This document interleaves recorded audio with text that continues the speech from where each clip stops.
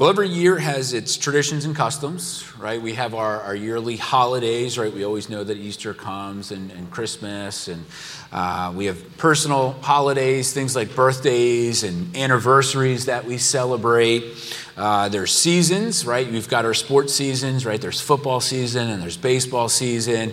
And there's seasons that bring about general activities, right? We have, in the fall, we rake leaves, and in the winter, well, not this winter, we shovel snow. In the summer, we mow the lawn, and we go from swimming to sledding, right? And every year, these things just are always a routine and a part of our lives. Well, I think there's one that we probably engage in a lot, and it doesn't usually make a big priority on our list, but that happens every spring, and it's the annual spring cleaning, right? We probably don't put that necessarily up on the calendar, but we always get to that point where all of a sudden we have this big force of energy and gusto where we go, it's time. I'm gonna clean the house. I'm gonna purge all of the stuff that I've been waiting to do. And I don't think that's unusual that we decide to do a deep clean, reorganize the garage, right? Clean out all the clothes and get rid of them. I think that's kind of a natural thing. And actually, if you notice that when spring rolls around, cleaning companies actually advertise the hardest during that time of the year, and they actually sell more cleaning products in the spring than any other time of year because of that notion of spring cleaning. So where does that come from? Well, part of it is in many Eastern cultures, like in China and the Middle East, they actually have a lot of their own holidays where every spring they have these holidays and religious customs that requires them to actually physically clean out their house, right? So in Judaism with Passover, every spring when they would have Passover, they would sweep all of the yeast out of the house, right? That was the idea, right? So you have this spring cleaning mentality. Now, I think for a lot of us, I think it probably has to do more with the weather more than anything, right? We come through the cold and we've got all this stuff and it's freezing outside and we're like, I just want to find a warm blanket, and so we just take all of our stuff and throw it somewhere. And then finally, when spring rolls around, we're like, okay, now it's warm enough that I can actually go back outside and kind of clean all the junk that I've just been throwing everywhere because all I want to do is get myself under a Snuggie, right? So I think more than anything, that's probably what it is. We get more sunlight. Sunlight has a big impact on our energy capacity. And so what do we do then every spring, right? We gather everybody together in the house, right? And mom's like, we're going to do spring cleaning. And everybody's like, yeah, right? I think usually there's only one person that ever seems to cheer about that. But that's a big part of our lives. Well, today we're going to see the spring cleaning or the deep clean that God wants to do in our lives. So we're going to be in Leviticus 12 through 15. And again, last week we talked about Leviticus 11 and which animals they could and couldn't eat. And really this could be part of this wider section, but I wanted that to kind of have its own little standalone message. But we'll see that there is a slight difference between Leviticus 11 and what we see in chapters 12 through 15. Now, 12 and 15, it works on another chiastic structure. Again, this idea that things parallel each other on each side. So chapter 12 and chapter 15 are going to deal with bodily fluids, where 13 and 14 deals with disease and mildew. Just like the whole book of Leviticus, again, is moving towards chapters 16 and 17. And so what's before that is going to parallel what is on the opposite side of chapter 17. Okay, so we're going to cover a large swath of information, but I want you to understand today that as we go through some of this and what makes people be considered unclean, understand that they are not necessarily in sin for becoming unclean in this context, because some of these are just natural functions and aspects that we don't necessarily always have control over. However, if we didn't do something about being then made clean, if we didn't deal with our uncleanliness, then we would have been in violation and we would have been sinning against God. So I wanted to just kind of put that out there so that way we don't necessarily look at this and get worried about the things that might happen to us. But first in chapter 12, it deals with the issue of childbirth. And essentially, when a woman has given birth, she's considered unclean if it's a boy for 7 days. If it's a girl, it's for 14 days. And then after that, she has to wait 33 days for a boy and 66 days for a girl.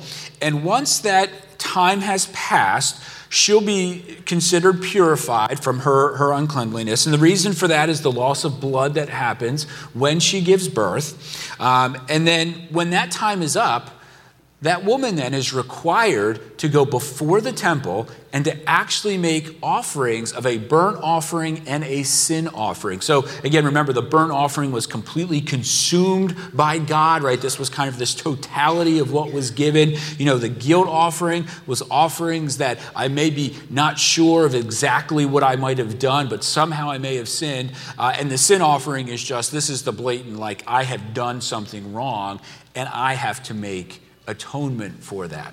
Okay, so in chapter 12, she gives birth. She goes through this time. When it's all done, she's clean, and then she has to go to the temple and then prepare these offerings.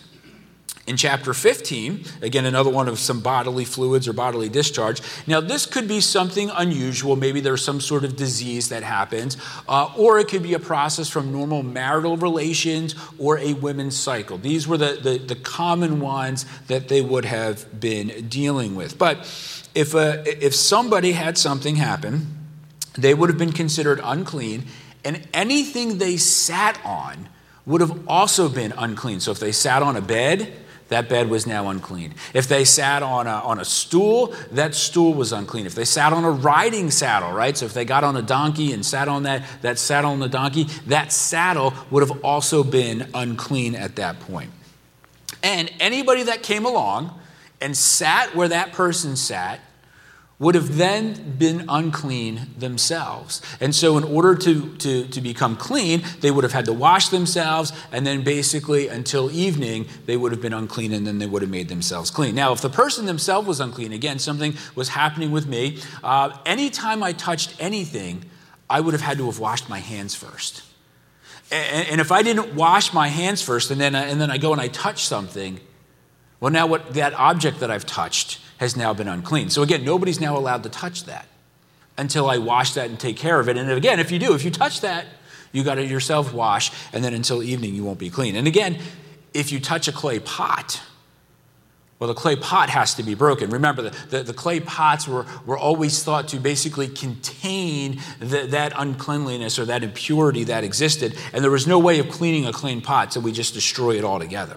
Now, once the issue has stopped, you then had to wait 7 days. Then after the 7 days, then you could go wash and bathe yourself. So now it's not just wash my hands, but it's a complete bathe, a complete washing. And at that point, I then would come to the temple and again make another burnt offering and make a sin offering before the Lord. Okay? All right, now 13 and 14 deals with disease and mildew. So chapter 13, what happens if I get a personal disease, right? I get some sort of actual sickness. Well, you would go to the priest would examine you, and if he said, yes, you have an actual disease, in chapter 13, verses 45 and 46, a person would have to do this. It said, anyone with such a defiling disease must wear torn clothes, let their hair be unkempt, cover the lower part of their face, and cry out, unclean, unclean. And as long as they have the disease, they remain unclean.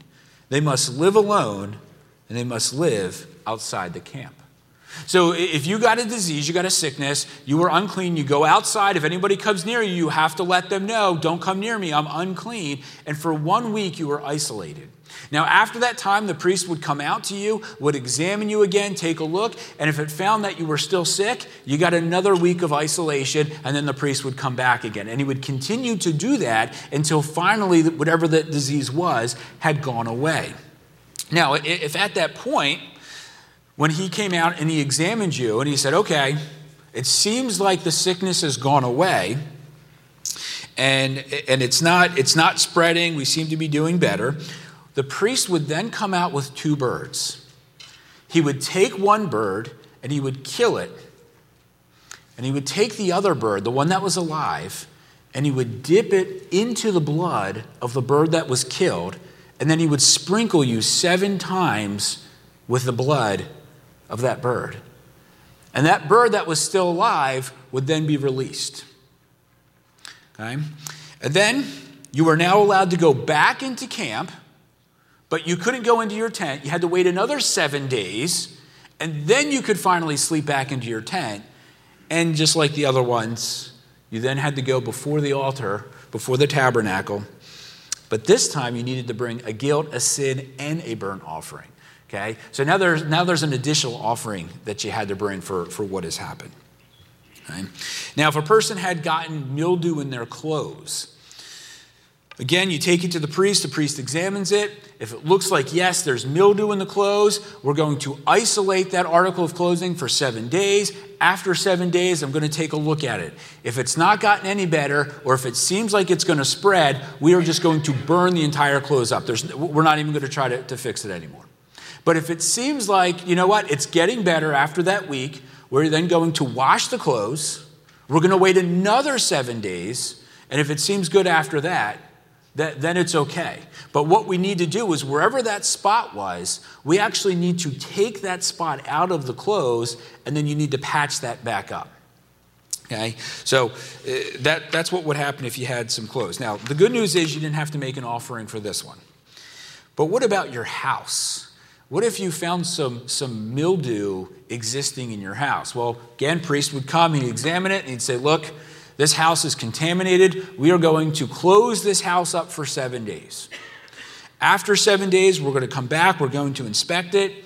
And if it seems like it's starting to spread or it's getting worse, we are actually going to remove the stones out of the house or whatever plaster or covering. We're going to take that stuff out. We're actually going to carry it outside the camp, and we're going to throw it out there and get rid of it. And then you can patch up your house again. And then after another 7 days, we're going to come back and take a look. And if it seems like the mildew is gone, that's perfect. The house is now clean again. You guys can go back in. But if it continues to spread, if it comes back, the whole house needed to be torn down, completely destroyed. Could you imagine that? You put all this hard work into building your home, and then all of a sudden this mildew comes along, and it's like, nope, tear it all down. Now, in this case, if anybody goes into the house, they would have been considered unclean, and they would have needed to wash. And if anybody slept or ate in there or did anything a little bit more, you would actually need to go and bathe yourself at that point. But once it was clean, once the house was clean, the priest would again come and take the 2 birds. He'd kill the one, dip the live one in, sprinkle the blood on the house, and then release the bird. And now that house was ceremonially clean. So in every one of these cases, there is something that caused people to become a state of uncleanliness. And like I said before, again, these are not necessarily acts of sin. But if we continue to remain in that position, then that would have been an act of sin against God. But in every one of those cases, when there was some sort of uncleanliness, there was some factor of having to be quarantined. There was some factor that things needed to be separated. And when you were separated, what did that also mean? It meant that you couldn't worship. You couldn't come before the tabernacle. You couldn't offer anything to God. You couldn't fellowship with your common Israelite. And again, in some of these cases, you were told to go live outside the camp. You don't even get to be in this area. You got to go outside away from anyone else. Now, again, we hear these things and we think, man, God can be so harsh, can he? I mean, aren't we supposed to take care of each other? How do we take care of each other if we just keep sending people away and isolating them? And the fact is, again, these are natural bodily functions. These are natural processes of life. I can't stop myself from getting sick. Right? I can do everything I can, but sometimes you just get sick. It's not fair that I would have to go and do all of this. And then again, as we said, insult to injury, I have to cry out, unclean, unclean? I mean, don't we have HIPAA laws that says I don't have to disclose my medical information with people? And then when it's all said and done, what do you have to do? Now you have to come to the tabernacle and bring these offerings, guilt and sin offerings, and basically say, here you go, God, I'm sorry that I got sick.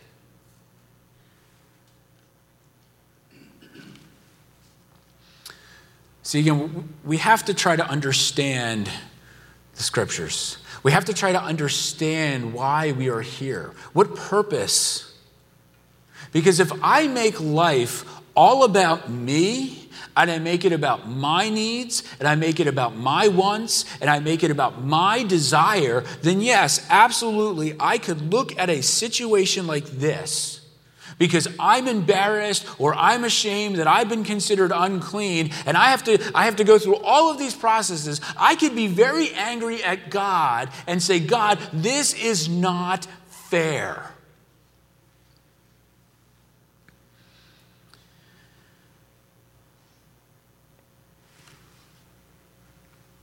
But there's purpose in what God is doing. Because all of this separation is about protection.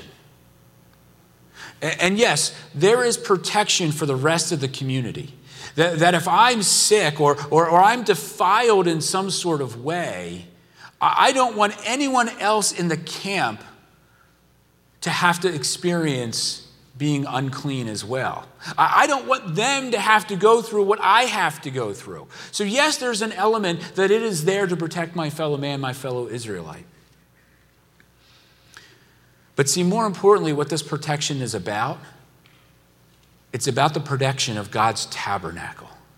It is about the protection of God dwelling in the midst of his people and protecting the sanctity of his holiness. In Leviticus 15:31, it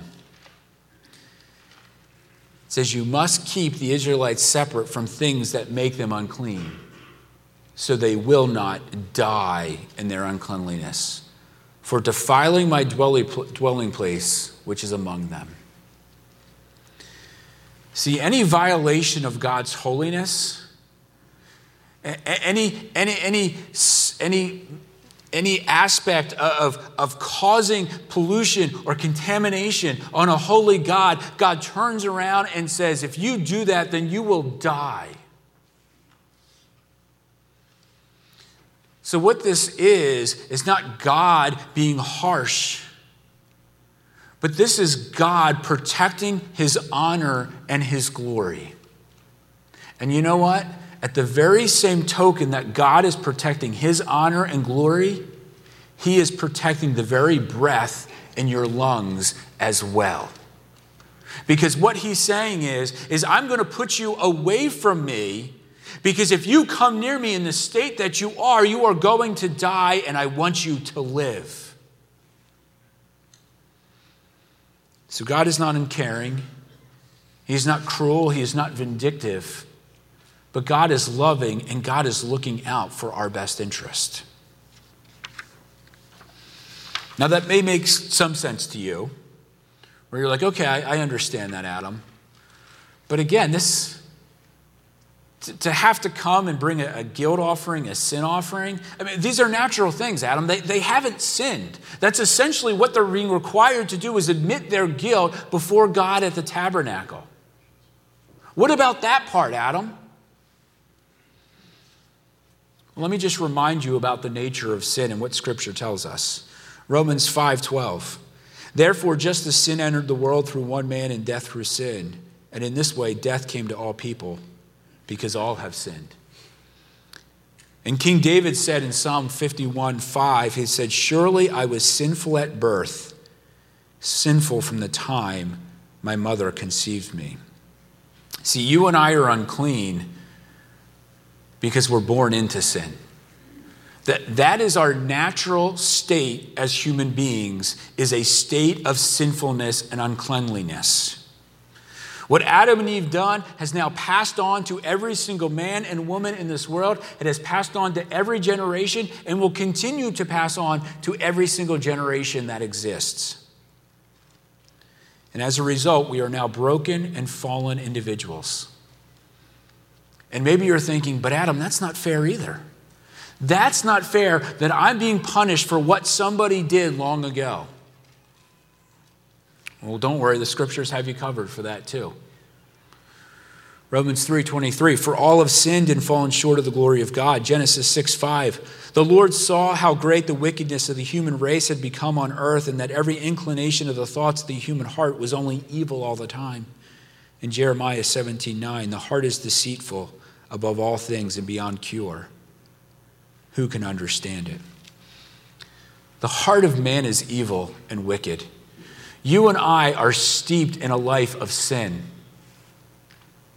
So if we don't think that we don't belong outside the camp, then you are wrong, because that is the place where we deserve to live, outside the camp, proclaiming our sins each and every day, that we are unclean, unclean, unclean. So what this passage tells us is that there is a cost to being impure and being unclean. And that cost is separation, and that cost is death. But there's another part of these passages that we have to remember. That not only is there a cost of separation and death, but there's a cost to atonement. Right? Because what had to happen? If these people were impure and they were unclean, I had to destroy my clothes, I destroyed the items, I destroyed my house. I dealt with the isolation and the embarrassment, and I went and I lived outside the camp. I had to wash, and I had to wash, and I had to wash, and I had to bathe, and I had to bathe. And in some instances, they actually had to shave every parts of their body. They shaved their hair and their eyebrows and their beards. And then it was the cost of an animal's blood. That when all of that happened, it was our coming before God and saying, God, I'm unclean, but I want to be clean. God, I'm unclean and I want to be in relationship with you.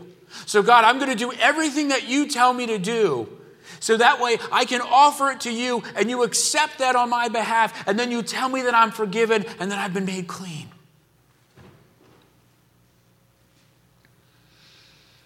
And then when I'm made clean, what am I allowed to do?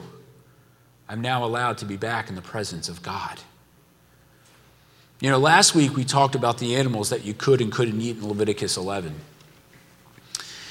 And what I tried to have us understand is that there's all kinds of external factors that press in on us, that are causing us to defile ourselves and defile God, and we have to fight against that.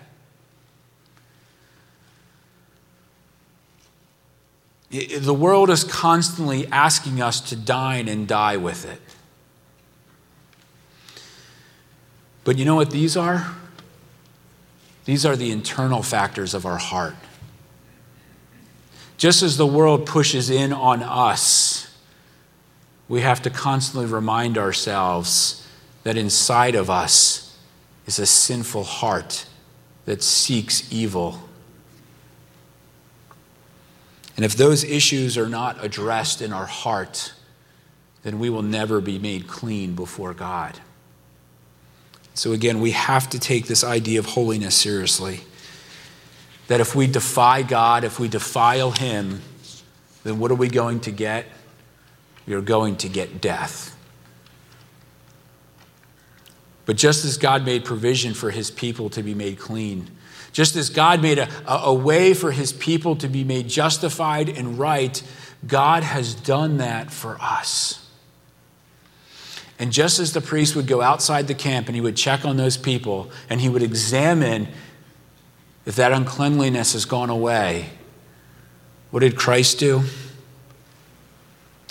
And so Jesus suffered outside the city gate to make the people holy through his blood. It cost the life of an innocent man to die for our guilt, to put an end to all of the sacrifices and all of these ceremonial impurities. That we would no longer be required to live outside the camp, but we could forever live in the presence of his community, of his camp, of his tabernacle, and of his kingdom. Now, that doesn't mean we just continue to go on sinning. No, God has called us to a state of holiness. But the beauty of it all now is that when something happens in my life, I don't have to wash, and I don't have to bathe, and I don't have to be isolated, and I don't have to rip parts of my house out anymore. No, when I sin, Jesus tells us that if we confess, he is faithful and just and will forgive us our sins and purify us from all unrighteousness. See, now all he's asking is just for our heart. He says, that's all I need. It's all I need from you. So Leviticus 12 through 15 is a set of laws about purity. It's a set of laws. It's an instructive tool that helps us to understand the depravity of our souls. And at the same token, it's a set of laws that helps us understand the saving grace of God that came through Jesus Christ. 1 Corinthians 6, you were washed, you were sanctified, and you were justified in the name of the Lord Jesus and by the Spirit of our God. Guys, we've been washed clean. We have been washed clean by the blood of Jesus Christ. And because of that, he calls us to live differently. In Psalms 101, he says, I will conduct the affairs of my house with a blameless heart. I will not look with approval on anything that is vile. I will hate what faithless people do. I will have no part in it. The perverse of a heart shall be far from me, and I will have nothing to do with what is evil. If I have been washed, then God is calling me to live in that state of cleanliness. And all of the cravings and lust and desires of my heart, I am going to fight against that through the power of the Spirit.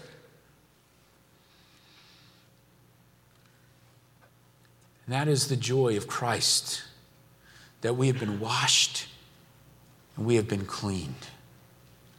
And we no longer have to live in that filth.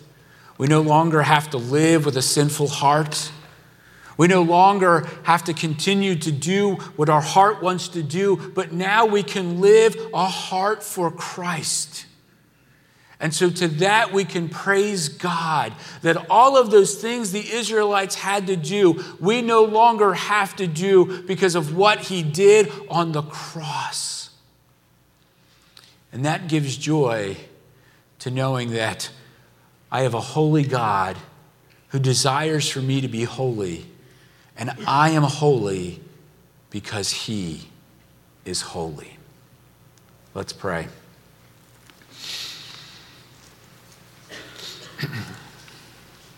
Lord, it's easy to look at the world. It's easy to blame sin on everything around us.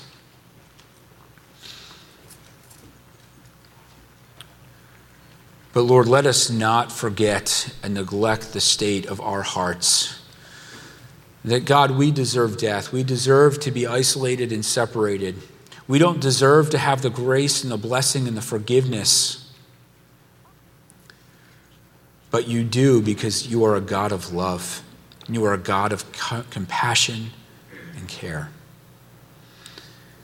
And so let us understand that we have been washed. And if anybody right now is continuing to be bogged down by the internal heart and in their mind of the sins that they can't be forgiven, if they're stuck in that mindset that says, God could never love me, then Lord, let them hear this right now, that they are forgiven. You are forgiven, and you know who you are right now, who I'm speaking to, that you are forgiven and you have been washed clean by the blood of Jesus Christ, and live in that freedom and live in that glory and praise the Father for that. Let us continue to be people who are different, and as the world looks at us, would see the glories of a holy God. Amen.